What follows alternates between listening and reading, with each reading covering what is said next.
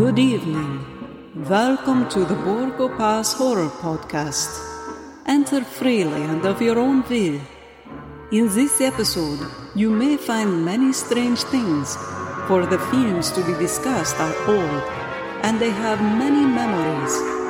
So, beware. Beware.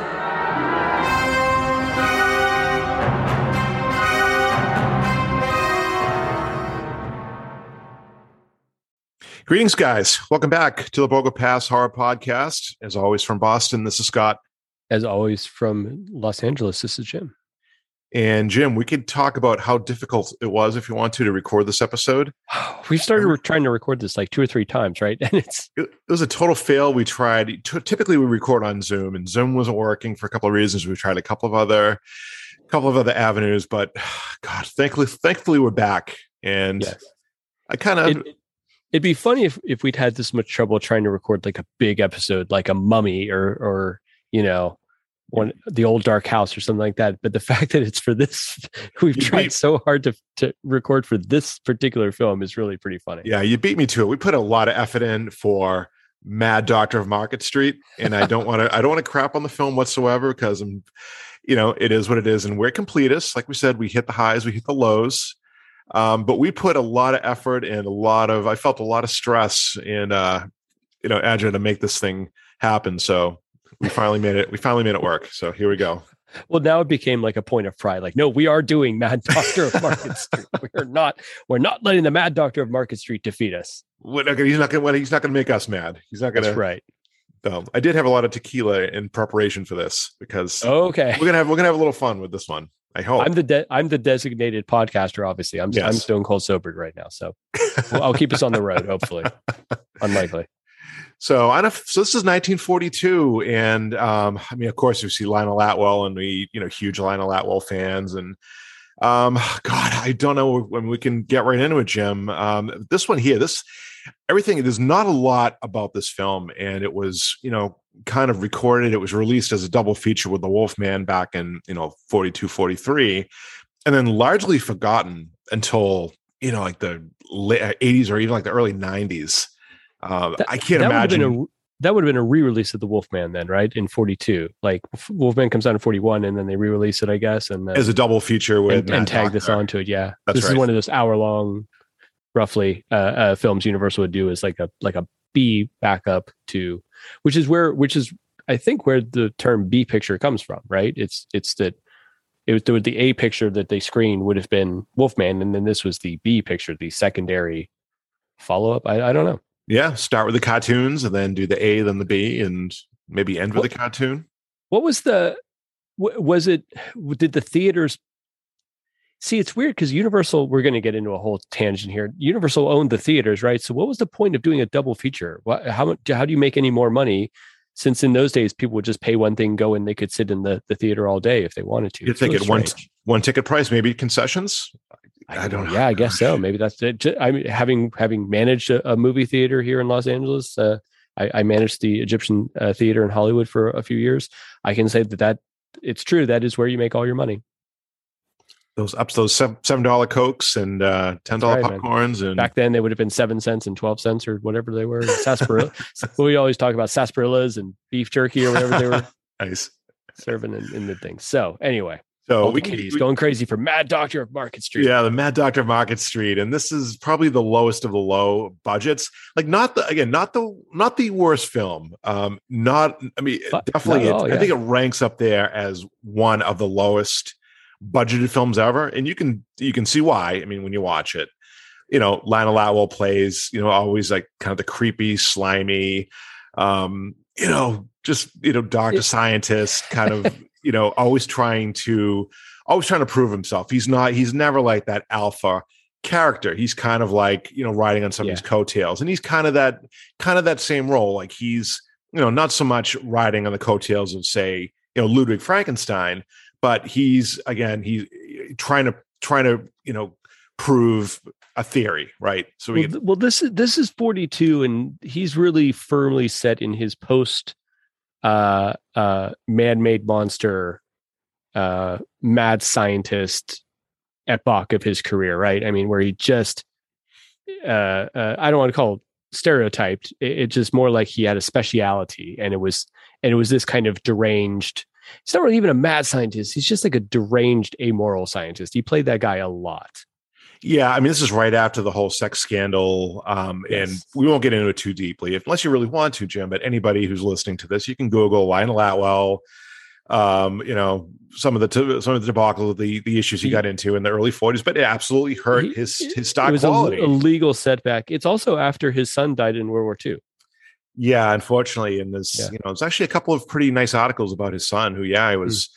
Died, and there's some stories actually of Atwell in court during this time, and he would wear like the black ribbon in honor of his son, and some cool stories for anyone that wants to get into it. But yeah, he unfortunately went from probably 10 years prior to being pretty damn near an A-list actor celebrity, getting those meaty roles, to now exactly Universal Hollywood almost trying to usher him out the door, and unfortunately he's a talented.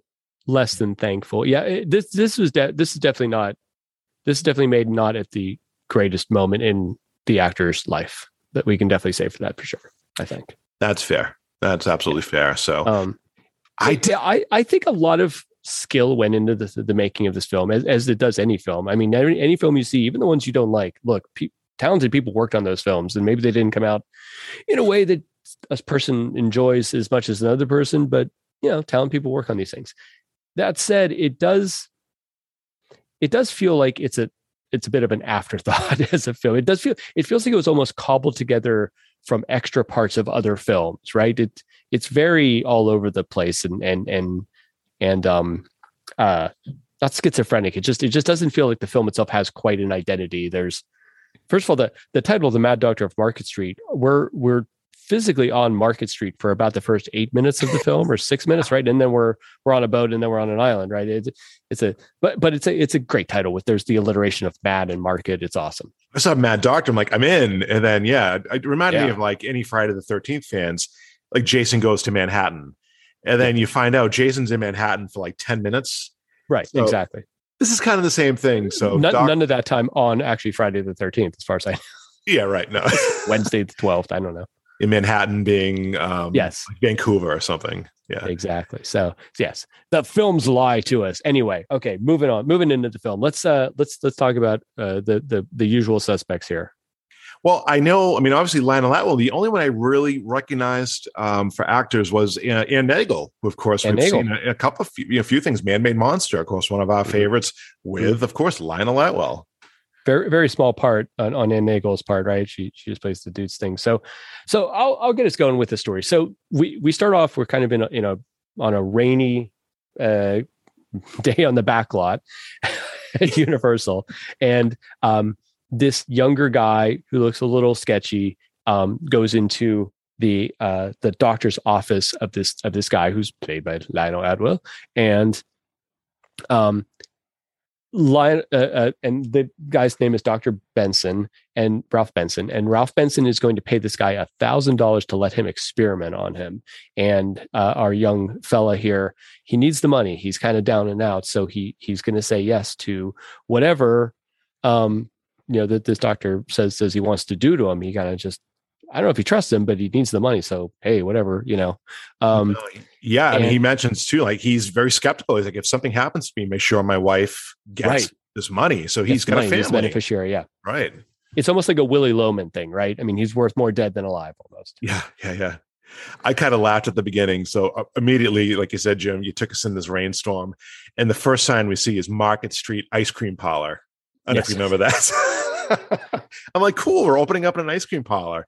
And he just, of course, walks by and goes into like this basement apartment of this Dr. Ralph Benson. But a lot of the original writer of this and the director both came from Monogram, which is like Poverty Row Studios. So this is like Universal, I think, starting to like, we're also sort of starting to get into the downslope of Universal horror, for a bit. And then it rallies a bit towards the end of the 40s.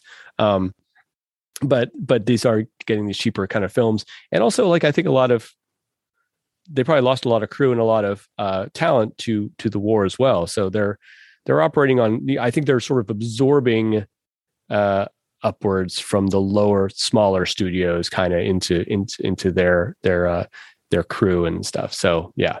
Yeah, to your point, I mean, this does feel, and we'll get into it, like a total hodgepodge, like a blanket made of just like patchwork.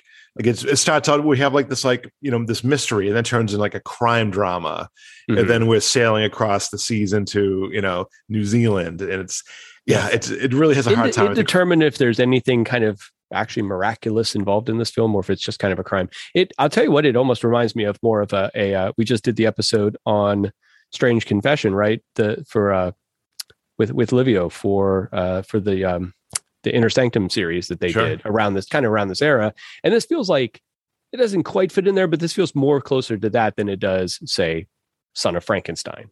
Absolutely. I mean, nothing supernatural, right? I mean, not there's really supernatural in Son of Frankenstein, but yeah, again, it's more of like a mystery, a police mystery drama. Kind of a pot boiler, but boiler. So I've had trouble quite discerning what Dr. Benson's kind of speciality is, but it has something to do with more or less putting someone into like a death-like state and then bringing them back. Yeah, I mean, he's like a death-like state for a while and then bringing them back. Yeah, like this regeneration. Like, I don't think he's trying to bring necessarily the dead back to life, but yeah, it's a little bit. I mean, ultimately, we do get there where that is his motive, but it's a little bit, if someone's maybe comatose. I don't know. It's true. Like, they don't really flesh it out. Like, what are his motives for doing this? Is he a medical doctor who lost someone to? I don't know. They didn't. Yeah. And I think now you would talk about these people being in a coma, and I don't know if they even use the word coma in the film, and I'm not sure if coma was a generally used or understood term in 1942 either. I'm not that's outside my realm of speciality. It has nothing to do with Frankenstein. But and that's what's outside of my realm. Exactly. But also, like, I think it would apply to like someone who would be in a vegetative state, I guess, now or unresponsive. Yeah, maybe somebody. Like that, yeah, exactly. You went through like head trauma or something. It's whatever it is. It's just this regeneration. So brain dead or something. Yeah, exactly. Put him out. Yeah. And it doesn't, and while, and we'll get into the plot here in a second, obviously, but while I think we just did. Yeah, that's basically. I think that's a plot. We're pretty much end. Thank you. Pretty much end right here. Yeah. Roll credits. While the main doctor guy's name in Mad Monster or Man-Made Monster and some of the other Universal films, they have this kind of altruistic motive, like the betterment of mankind. They're going to save people and stuff like that. I'm not sure we're not very clear on what Dr. Benson's goal is. Does he think this will save lives? This will whatever. Does he think this will make me rich and famous and well respected? I don't know. Or does he think this will make me powerful enough to like get what I want or something like that? He's. I guess my point is I don't feel like he's morally has like a moral a battle going on with him between good and evil. He's just sort of a dink. Right. He's like sort of a jerk, right? We learn more about him on the island where literally he comes out and says he wants to be like the greatest man ever, or these broad statements. Like it's totally about ego. He probably couldn't care less. Yeah. Okay. Yeah. Let's just say that he's just an egotist and he thinks this is going to make him a big deal. Though I do like Dink. He is a Dink as well. He's a dingaling. Yeah. So anyway, We have a couple. I mean, Scott and I are always partial to like these kind of laboratory scenes in Universal films. And one thing I love in Universal is Universal was obsessed with the chloroform POV. We see it in what's this with John Carradine, I think. We see it a couple of times of like it's like your point of view, the point of view of the person on the table, and then the gas mask or in this case the cotton with chloroform is coming down over right at the camera, and you're like, oh, that's unsettling. Yeah, if you want first person, like if you ever want to see what it felt like to be chloroformed by Lionel Atwell, this is your movie, because you can pretend you're laying on the gurney and Lionel Atwell's going to come right into your face. You can even count his nose hairs, and he's going to put you out, dude. Boy. So, unfortunately, this experiment does not go well. It certainly does not. And I mean, the first part of it goes well, right? Where he kills the guy. The part where he's supposed to bring him back doesn't. The all important second step doesn't go well. That's true. Yeah, it's a two-step process. Number one is killing him, and number two is bringing him back. So yeah, he nailed the first part. He's 50% on. Nailed it. Yeah, it's a but without the back half of the 50%, obviously it's not very much good. Right. Meanwhile, I mean, he does seem like, oh crap, like this. I thought that was going to work, and it didn't. Meanwhile, and this young man's wife, I'm blanking on the character's name that he has Saunders. Saunders, yeah. Saunders' wife, who is played by Anne Nagel, who we know so well from Man-Made Monster, has gotten the cops and is bringing them to this doctor's thing because I guess she knows what he's doing, right? And she doesn't trust the doctor.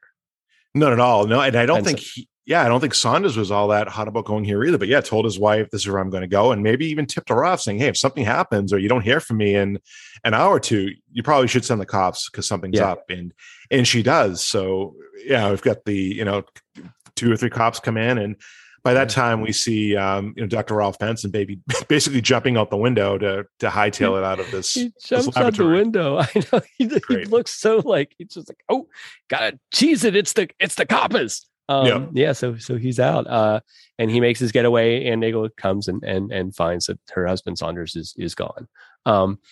They put out like an APB, I guess, on Dr. Benson, and the APB is like, it's like, be on the lookout. Suspect is 5'9" and overweight. They must have said something about a beard too. I'm sorry, 5'9" and heavy set, which is in heavy set. Did they have to put that in the film? That's kind of mean. It's like look for Humpty Dumpty with like a doctor's, Not only is he not very tall, he's also little stout in the world. No, 5'9" and heavy set. There's the title of his biography. 5'9" and heavy set. Yeah. But this is the part where does seem like a kind of a crime thriller. Like, oh, we got like a little montage, and we got neat Dutch angles of the police and the coppers, and the stadies and the taxi cab guys here and everything. Well, this took me right to like Black Friday with Karloff and Lugosi and like a crime thriller, right? I mean, this would have been a perfect, scene right out of that. It's almost framed the same way, but not so much. Not quite the film Black Friday is. Right.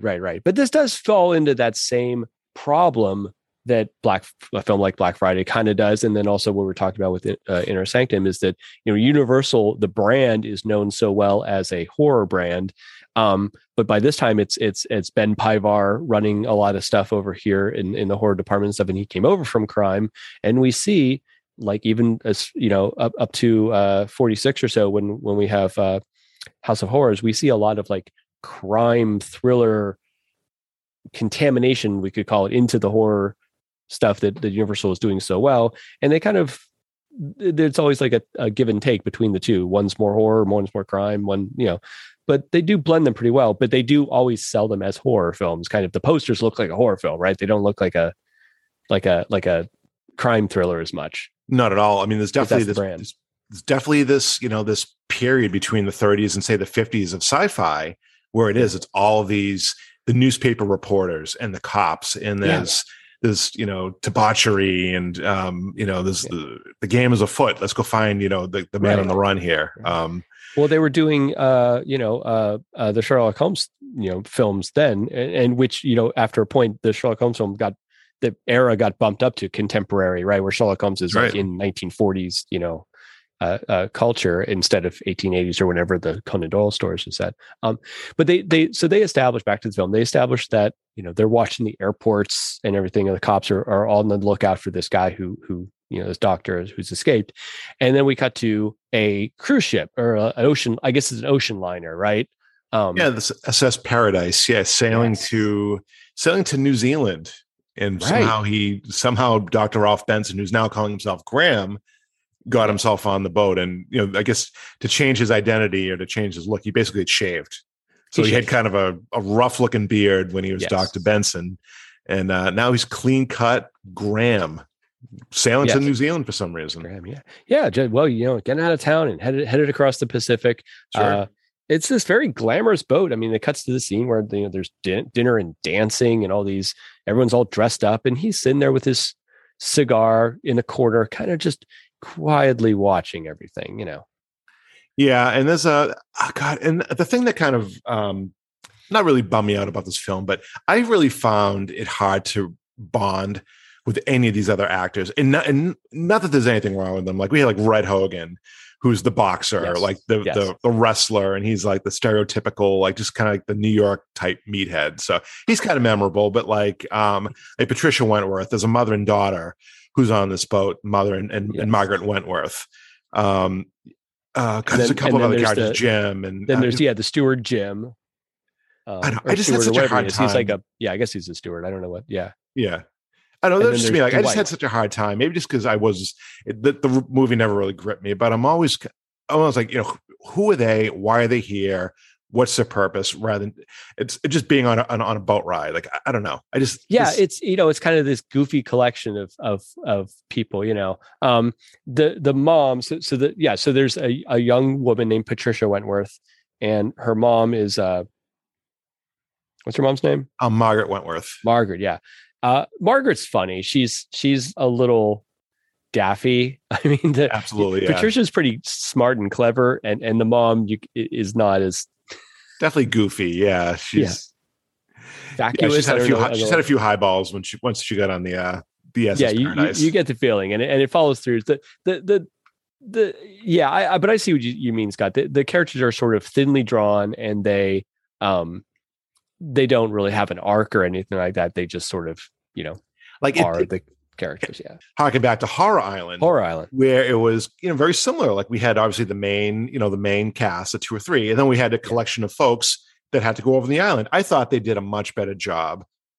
I don't want to oversell it. Yeah. I don't want to oversell this, but a little bit of a bit. Like I feel like I kind of like those characters were likable, and they each had their little arc. They like the 2 criminals, like the Bonnie and Clyde. And like the pirate dude, and if the characters are going to be archetypes, they need to be stronger archetypes, I guess. So in Horror Island, you get like the gangster couple with the gun mall and the gangster, right. And then you get like the pirate type guy, and then you get the seedy stepbrother or whatever. Right. Here you just have like there's some rich folks and there's some folks who are not so rich, right? There's Jim, Jim, the steward, who somehow is confused why he's not allowed to dance with one of the passengers on the ship. Like it seems like that would have been covered in his orientation, but okay, it's fine. But because they obviously are going to become him and Patricia are going to become kind of an item, obviously across class barriers, right? Yeah, they're the 2 young, attractive people on the boats. Of course, they're going to get together. Course, but of course, Lionel Atwill wants her for himself. Eventually, as we get into things. Now, the captain and the first officer and whomever, there's a detective on the boat because they suspect that Benson has stowed or has gotten on the boat, possibly in disguise, possibly under a pseudonym. So they're looking for him, and the first officer guy or whomever, whatever rank he is, the guy with the 6 stripes on his arm instead of 3, is I don't know nautical stuff. They're on the lookout for him, and they haven't spotted him. Benson's disguise as Graham's apparently is working quite well, even though he is still 5'9" and still exactly. He didn't change anything about the APB. He didn't lose weight, and he didn't lose any kind of weight. He didn't get taller or anything. Yeah, so I think they could have just screened everyone who's 5'9" and heavyset on the boat. But okay, the boxer's definitely not 5'9" and heavyset, so he's out. So the guys are out walking around on the exterior part of the boat. I guess, yeah. I'm constantly the stern of the boat, or exactly. And they're talking about, maybe he's on, maybe he's not, or something like that. But they are on the lookout. And this plays into something important because Benson, aka Graham, wanders out on the thing, and he hears them talking about it and reporting and stuff. So now he knows that they're looking for him. And he knows this guy's a detective, because I don't think everyone on the boat knows this is a detective. Now he's found this out, and he knows he's looking for him. So, yeah. So I guess they still had. I mean, they were only a couple of days into this, like, say, 10-day journey. Right. So you could see why he'd be a little bit nervous. It's not like they were just approaching New Zealand and he could maybe hide behind some cargo and sneak off the boat. He was still going to be stuck with this detective for another like 6, 7, 8 days. Yes, so I think the chances are pretty good that he might probably going to get caught. And I feel like he panics. Like, he's probably a smart guy, I'm assuming. Like, to me, he whatever. And again, he didn't suspect anyone to see him throwing this inspector off the side of the boat. But he panics. He overhears that they're looking for him. he panics, tosses the investigator overboard, but the captain or one of the crew members sees this. And then, he's 5'8" and 5'9" and overweight, but man, he moves. He gets away from the captain and whatever. That 5'9" overweight guy can really move. He's moving. He's like a bowling ball, like rolling across the floor. He's great. So he gets away. Right. And then, but Jim sees, like, again, a 5'9" heavyset man running away. He doesn't see him close up enough to recognize him by face, but yes, he does. It's a good scene with Lionel Atwill talking to this inspector guy, and he does the thing Lionel Atwill does so well, where he walks up and he's cordial and polite to him, and he lights a cigarette and he chats with him, and he's very charming, but you see just underneath that, there's this eel-like sliminess going on that the guy could portray very well and did quite a bit. He does. He's got like that little twinkle, that like the little sneer. It's like Snidely Whiplash. He like twirls his little mustache and snickers under his breath, and where he's getting with this. But yeah, Atwell's he's so good, and right. Tosses the investigator, and like kind of the goofy Aunt Margaret's running around saying, there's a murderer on the boat. There's a murderer on the boat, and blah blah blah. Or then I don't know, kind of out of nowhere, there's a fire. Yeah. Well, there's an idea that the captain and the crew are trying to keep this on a little bit on the QT, but obviously once Aunt Margaret finds out about it, she immediately starts talking to every single buddy she runs into about it, because that's her purpose, right? Including Atwell. Atwell's sitting there. And then she walks up to Graham and tells him about Graham. By the way, sir, there's a murder on the boat. And he's like, oh, you don't say. And he's, gives her a little snicker and sneer. Right.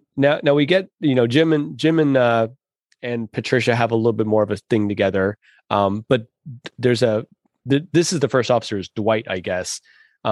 He sort of has a thing for her too, and he outranks Jim. So he sort of is doing everything he can to sort of be in the way between the younger, more, probably of the same age as Patricia, Jim, and himself, because he's got this. So really everybody on the boat is except for maybe her aunt is into Patricia. And you can see why. There's not a lot of lookers on the boat. So she's quite lovely. It's Nat Pendleton, I think, is the actress's name, and she's got that spunky 40s kind of thing that a lot of Universal, leading women had and stuff. And she's quite she's resourceful and clever and very brave, and refuses to be intimidated by Graham once things start going badly and stuff. But of course her mom or aunt or whatever is a total dingbat, so she's telling everybody about it. And then sort of suddenly the boat catches on fire. And I rewinded a couple of times. Not rewind. That's 80s talk. I hit my little button on my clicker, and the Blu-ray DVD player zipped back a few seconds. Yes, I shuttled backwards. Rewind sounds so much better. I love it. Yeah. Anyway, so just this fire starts like out of the blue. So great timing, I guess, for Benson. He needed a little bit of a distraction where everybody was kind of looking for this murder type, and there's not an implication that he does it himself, is there? Because it doesn't make any sense. Why would he set fire to a boat in the middle of the ocean? He just got rid of his one threat, right? So the last thing he probably wants is now a fire on the boat. Again, another thing that's a little bit ambiguous is fire starts, and I get the feeling Universal had some really good footage of a boat on fire. 100%, because it keeps cutting to a slightly different looking stock of film that's possibly better shot and lit than this film. I'm thinking it might have been wartime footage. It might have been something they shot. Nothing in it looks like necessarily I had the feeling it might be from a film about maybe a boat that got torpedoed by a U-boat or something, wartime. You know what I mean? It does change. The whole deck is completely different. Like clearly not the same boat. Yeah. They're sort of the biggest scenes in the film are these scenes of the boat being on fire and stuff. So my guess is, again, it's like this Lego brick assembly of a plot where in the old days when, and you're releasing 25 films a year or something as a studio, which is a lot more than they do now. you're kind of looking at what assets you have in place and then sort of retroactively writing the story. And I've done this too with some of my projects too, where I realize I have something in place. So it's like, well, what if this happens in the film somehow, because I know I've got that and I can do that. So, is it the best way to craft a narrative?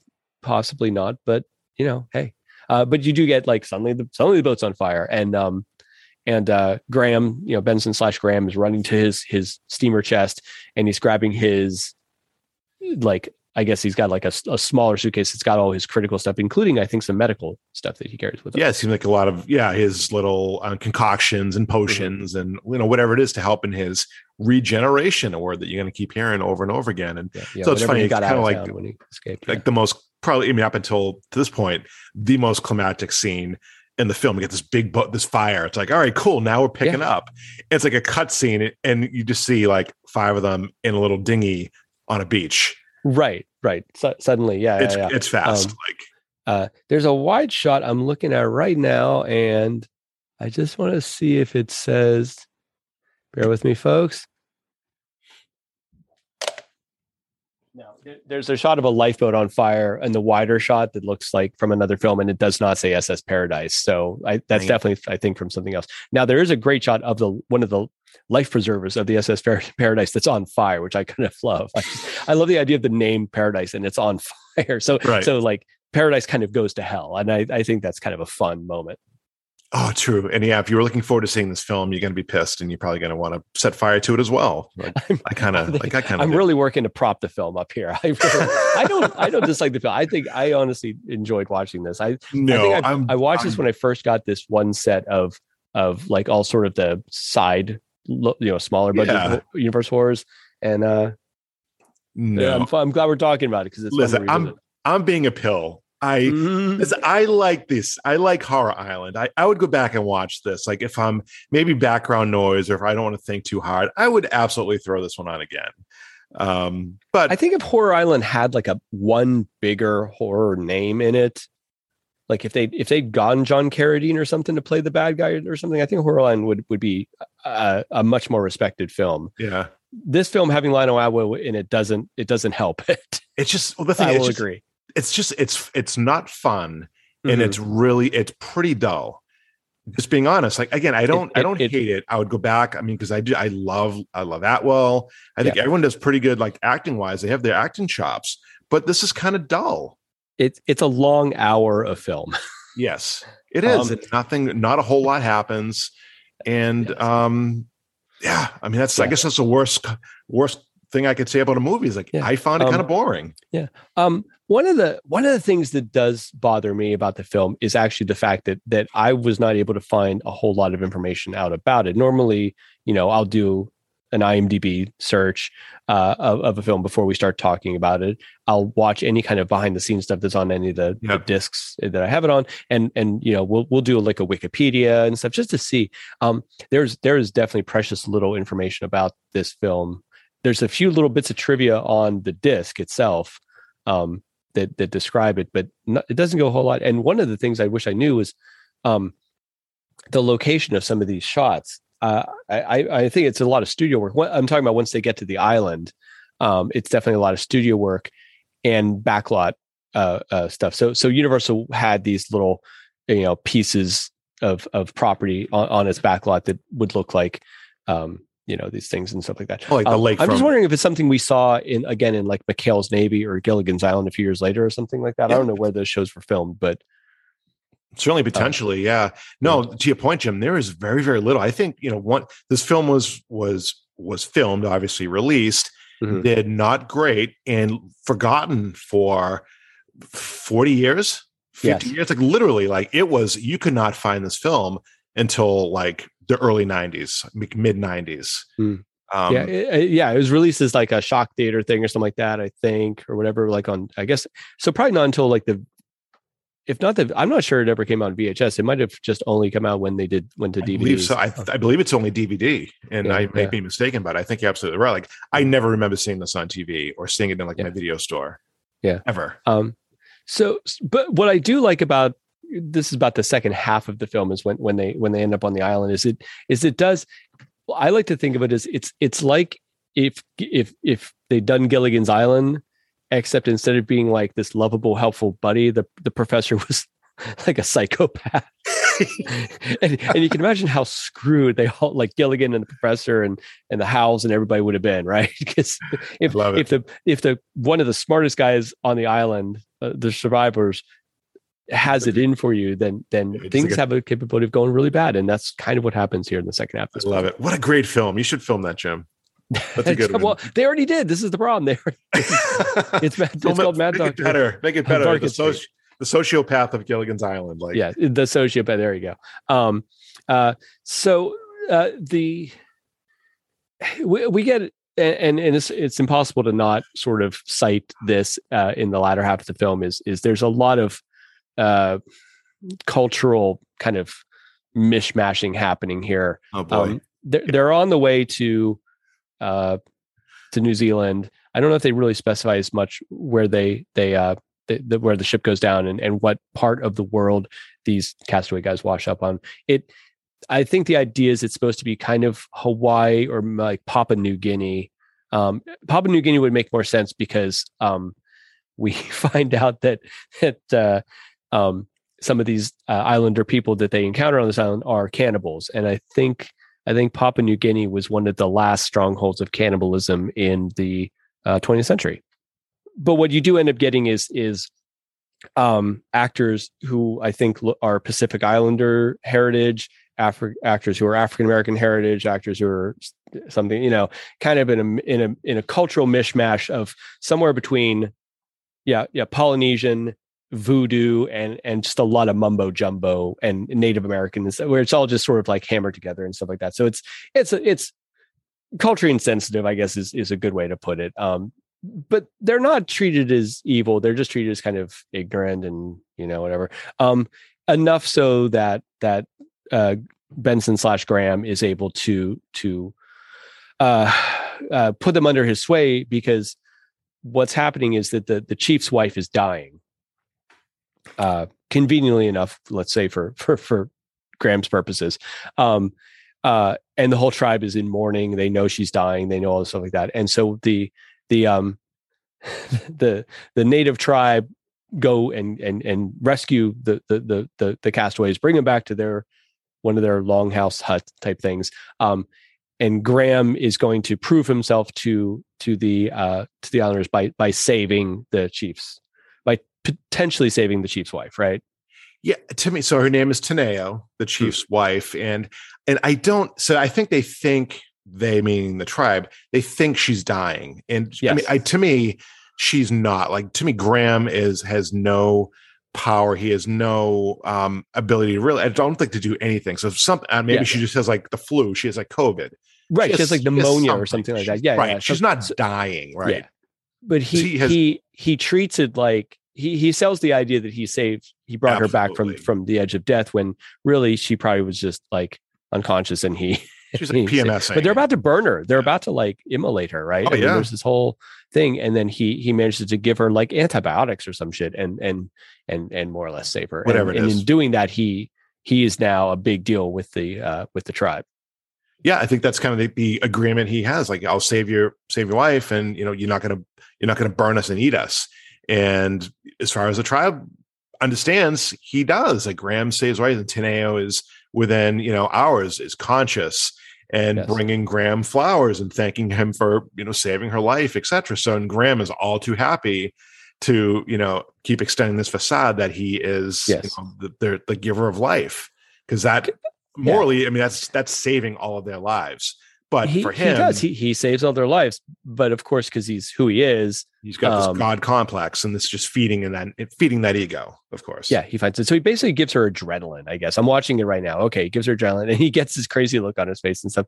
And it does basically say, I guess he gives her smelling salts too. And that brings her back. And of course, that's like a big deal for the guy. So good for him. But yeah, what seems like a victory immediately turns into a way Graham has, because there's two different warring motivations now between the survivors of this wrecked ship. Everybody except Graham wants to get rescued. and brought back to civilization. Graham, that's not his desire, because obviously he's on the run, and he knows if he gets brought back, then he's going to be in trouble. So he's playing a different game, and it's not in his interest for them to be rescued. Well, it's funny. All the survivors, when they see Benson bringing Teneo, quote unquote, back to life, giving this adrenaline, then they have this eureka moment. Oh, this is Dr. Benson. This is the guy everyone's looking for. Right. They figure it out. Yeah. Like and then, yeah. So it's kind of interesting. Yeah. So now all of a sudden Benson is known, but the problem is, what can they do? They're on Gilligan's Island. There's no communication with the outside world. And, Jim, as you said, Benson is going to do whatever he can to keep it this way, to the point that now he's burning lifeboats. Yes. And to the point almost threatening them. Like, if they don't do, they meaning the survivors, if the survivors don't do what he says, he's going to give them up to the tribe, because he is now the god of life. He's almost, he's looked at upon as this god by the tribe. So he wields a lot of power now on this island. Yes. Yeah. So now they're beholding to him and stuff. And so, I just saw the scene where Margaret, in an effort to signal a plane that's going overhead, pulls off her dress and she starts waving it, and only like after I realized there's just all these other people around. Margaret, I mean, she could get annoying, but for some reason, I mean, I like her character and thing because she's just so dumb. Yeah, but she's like impossibly dumb.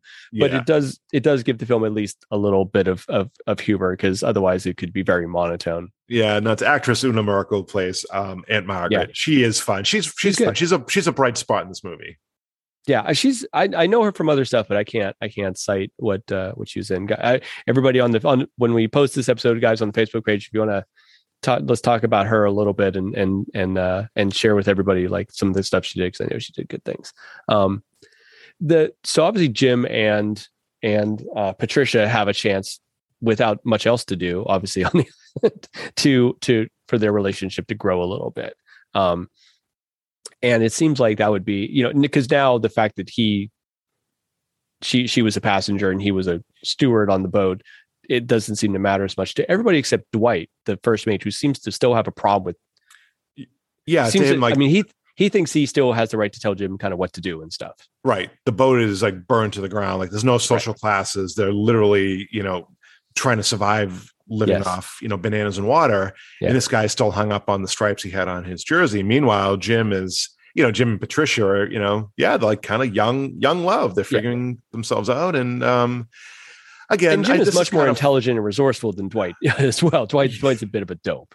Right. You get the feeling like Dwight had like a relative in the shipping company or something that got him this job. It's not exactly. And again, I have no interest in this love, and I'm a sucker for a good love story any day, or, couples meeting, like the old Dark House. Like, I love like some of like the intermingling of like the characters and the flirting. Like, I think they did a great job. To me, this is really flat. Like, I have no dog in the fight with this love. Exactly. Yeah. That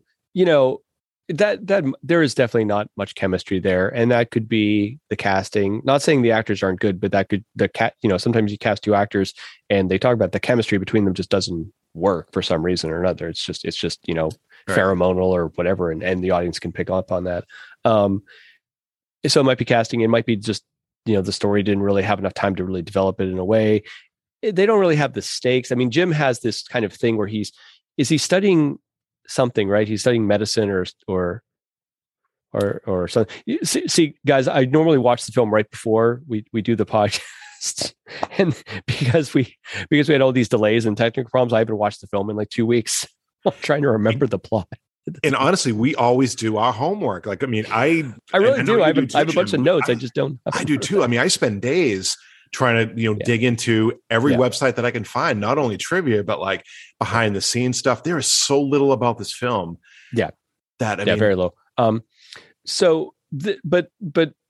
the point of it is that the love interest between Jim and Patricia is utilitarian, because the only reason to have it is because the Benson Graham character develops his own obsession with Patricia, of course, just like every other man in the movie. And it's funny, Jim. And this way we have like a love triangle. Yeah, but it's not his idea. Like, he's happy in his little chemist lab in the hut doing his thing, but it's Teneo that kind of brings that idea to him, that like, and he calls it, the quote, the white wife. The white wife will help you with your experiments. A white wife will, et cetera, et cetera. So you should marry a white wife. And then all of a sudden he has, well, yeah, I've got, this cute little Patricia Wentworth on the island. But before Teneo even mentioned that to him, he just seems happy doing his, playing with his beakers. It's true. It's true. I don't know if he's super motivated that way. So it's interesting. So that they found kind of a dugout canoe, the other castaways, and they've almost got to the point where they're they're stuffing it with coconuts and pineapples, and they're ready to kind of make their escape, but they've been tipped off, and the natives come and they grab Jim, who's like, grabbing supplies and stuff, and they've taken him away. So now Jim's been abducted or captured or whatever we want to call it. Well, they bring Jim to Graham, right? Yeah. I mean, because Graham is like, the head honcho of the island. So, he almost brought, he's like the judge, jury, and executioner, and gives him this, the quote, long sleep of death to Graham. Yeah. So he, and then this is again part of his facade. So he gives him whatever it is, knocks Jim out, so he appears to be dead, only so he can then bring him back to life and kind of cement his power with the tribe. But also, this gives him a bargaining chip. So Patricia will do whatever he wants.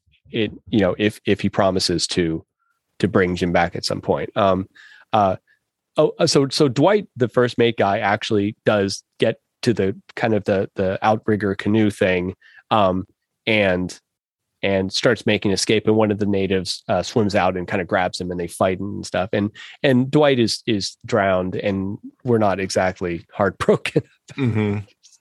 Again, he's kind of a dingus. So well, I guess the dingus to likable character ratio in this film is just a little too high. Like, I would agree. Every film you need some characters that you're not going to like, and you need some characters you root for. There's just not enough characters I really want to root for in this. That's right. I mean, characters that you love to hate, and these characters just like,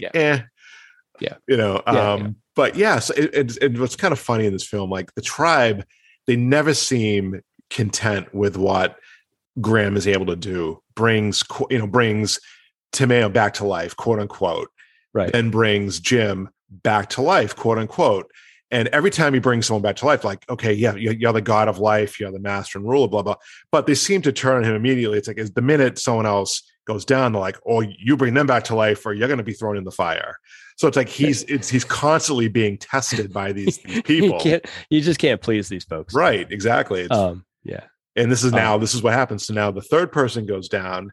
The one of the tribal folks, his name is Barab, and who's legitimately dead. He's was drowned during this whole scuffle. Oh, that's right. Yeah. So Barab is brought into Graham's hut, and the tribal leader's like, well, no, you bring him back to life, or we're going to throw you in the fire. And now Graham has this oh shit look, because he knows the other two, he's able to use the adrenaline, and then able to use the adrenaline twice.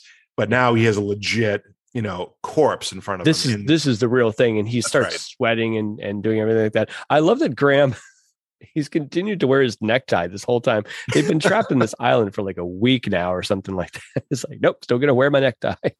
Yeah, I mean, and again, we don't have to get all into this, but there's a whole little side plot of Graham and Patricia they're gonna be married in 2 days and etc. Mm-hmm. And like I didn't care. Like, and it does nothing really to move the plot along at all. Like, I'm not sure why it was even mentioned, but yeah, there's a whole thing of like Patricia's gonna marry Graham, and Jim's locked up in the cave. They've got boulders picked up, but then they get him out. He agrees to do this stuff. That just nothing seems inevitable in this. Like it's inevitable that at the end of Frankenstein that Henry and the monster are going to finally meet again and fight, right? And that happens. So and so we're satisfied. Like, of course it happens. It's poetic, right? In this, it's like nothing ever seems like of course, that it had to end there. There's a poetry to it and stuff. It's again, I'll just use the word utilitarian. It's like this happens, then this happens, then this happens, and then this happens, and there's a story. It's okay. Again, yeah. I mean, there's no. I just used a lot of words to describe. Yeah, I get it. You just put a lot more thought into it than maybe the screenwriter. I don't know. Yeah, and then out of nowhere, they get displeased and they basically just grab Graham and we sort of see like a bit of a cutaway of a fire. Yeah, and I guess we're given to understand what happens to him. This is where Atwell is just he's so good at his acting chops. So he knows the facade is over. He is not going to be able to bring this corpse back to life. And like you said, Jim, like the camera kind of pans in. He's got those big eyes. Yeah. And the sweat balls coming down his eye. So he knows he's done. He knows he's going to be cooked for dinner. Atwell did that kind of thing very well too. The Atwell did like I know I'm so screwed right really well. He's so good. And again, he's entertaining doing that. Like you're happy because he's a villain. You're happy to see like everything's unraveling for him and he's getting more and more panicked and stuff like that. That's actually enjoyable to watch because he's so good. And we know we talk about like Man-Made Monster, like not a fulfilling end to Atwell's character. Like this one here, he's basically, he looks like a little, like a little lost dog who like, he's like being dragged off by these like huge muscular tribes, folk to be thrown into basically he's going to be dinner. It's just what a fitting ending to this. He's going to become long pig, as they used to call, was a common term in this part of the world for human beings. When you would cook them and eat them, they called them long pig. Oh boy. In this case, he would be 5'9" pig, I guess. But he is stocky, so he's stocky, so he's going to feed the whole village, right? Yeah. Put an apple in his mouth and the whole thing. Good eating tonight. See, that's called a callback, guys. See that's how the writing works. You bring it back. It's okay. Immediately on the heels of Graham being put in the fire, the search plane comes back once more, and everyone's on the rest of the casters happen to be on the beach in a way that they can actually signal to them, and here they come and stuff. And I just gotta say, this must be another piece of stock footage because they land the plane on the beach. Like we have like a great shot where this plane comes in for a landing. It's got wheels. It's not like an ocean plane, but it lands on a beach. It definitely looks like a different type of. It doesn't look like the type of plane 4 people could get into and fly away in, though. It's pretty small. This is a 2-person plane, and they're not landing on the beach. That they were the people are on the beach trying to wave down the plane. There's a lot of a lot of stock footage. This, it's a great shot. I mean, geez, I kind of want to know what film it's from. If it's like a real, or if it's like a training film for the Navy, or what they got their hands on something. They're like, okay, how do we get them on the thing? So they get away just in time, and the natives come out and they're like, oh no, they flew away in a plane. But this, it happens in Hollywood today. It's like they have this great idea, the story. And all you do is, you erase the name Jim and you add, James Bond, and you've got a James Bond film. And then I guess my point being is like, this is absolutely a mishmash of, great stock footage from the military, an idea of, some island, mischief. And then you throw in Lionel Atwell and, you've got 2 days to write a screenplay. It's the stone soup parable, right? Where the guy goes to the village and he's poor and he says like, give me a stone and I'll make soup out of it. And they give him a stone and he starts making soup. And then he's like, what this needs is some potatoes. And they give him potatoes. And what this needs some carrots and stuff. And so he ends up just making soup, but he calls it stone soup. So anyway, it's that kind of thing. You work with what you got and you throw it all together, and and hey, we have Mad Doctor of Market Street. And Atwell's always a pleasure to watch. He's he's so good. But yeah, this one is this film is a lot thinner than Atwell is. Put it that way. Or Dr. Graham. There's not a lot here, guys. It's not much longer either. It's only an hour long. No. It's really funny. It's interesting to do this era of film. I just have this one note that there's a shot where he's going to give an injection to, I think it's Jim when he's bringing him back, and they cut away before you see him like plunge the needle, and you realize like Universal was making dozens and dozens of horror films in an era where you couldn't show a hypodermic needle being put into somebody's arm in a film, right? I mean, the restrictions they, especially post, Hays Code, right? Like what 36 or so after that,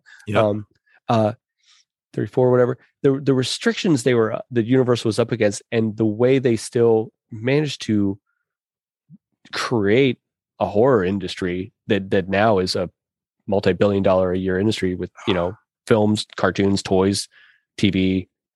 It's true. I mean, you think like shirts, everything. Yeah, it's amazing. You think like Black Cat, and this is just one of the most brutal scenes probably ever. I mean, certainly in early horror. I go back to the scene where Karloff is being whipped and basically have his skin cut off by Lugosi. Like that is, and to your point, Jim, fast forward 8 years later, post Hays, and you can't even show like a little injection. Exactly. The limitations forced upon them, and the way Universal was still able to create entertainment that was kind of chilling more than outright gory and horrifying. I mean, I think it's a reason you start getting a lot of films like Mad Doctor of Market Street and House of Horrors and stuff, Man-Made Monster, because they had to be resourceful, because there were things that they did in the early era of of Universal Horror that they weren't going to be able to do anymore. And so now we have to figure out how to negotiate around those parameters now. Yeah. I mean, the European ban, with horror, like they were losing a lot of potential, losing a lot of money. Yeah. Right. Hard to do. So the idea was to do films that had the least chance of getting cited, and banned in England and in Europe and other countries where they're doing. So, well, we got through that one. Yeah, and this one was pretty vanilla. Not a whole lot besides Aunt Margaret taking off her shirt and waving down the plane. This one is pretty tame. Yeah, so, that could have gone somewhere, but oh well. But this one's okay. You can watch it with the kids. There's not gonna be any blush-worthy moments. But no. Again, if you're an Atwell fan, if you're just a diehard, you can't see enough of them. Check it out. It's not the worst thing you're ever going to see. But I don't know. If I was again cleaning the house, if I was like maybe editing a podcast, I might put this on like an endless loop, just as a little background noise. Right on. Just to be going and stuff like that. He's got some good chilling dialogue in it and stuff. And it's interesting. It goes someplace where it starts on this rainy, cold looking urban, setting, and then it ends up in the tropics. So that the movie gets you some places. I feel like somehow it's a prequel to Bela Lugosi meets a Brooklyn Gorilla. I feel like it's almost the same setting and thing, the way that film ends. That film actually, I think, starts there and then goes to the city, right? Because they bring the act to right. downtown. It's kind of reversed, right? Exactly. Yeah, exactly. So we're gonna have to cover that one at some point, because that's in the interest of being completists, right? We will do.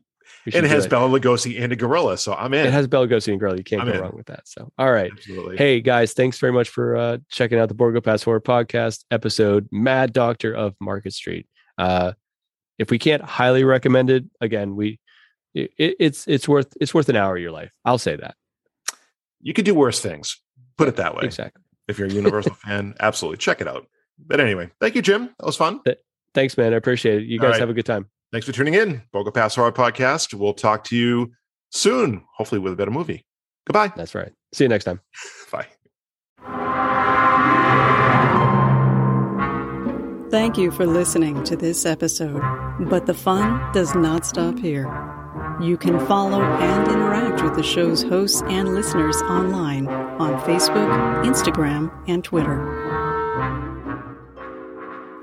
The Borgo Pass Horror Podcast is a presentation of Shadow Camera Film and Entertainment. This episode was edited by Livio Marino. The music was composed by Sean Gould.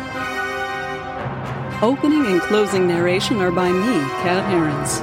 Show titles and graphics created by Jim Towns. Thank you for listening, and we'll see you next time on the Borgo Pass Horror Podcast.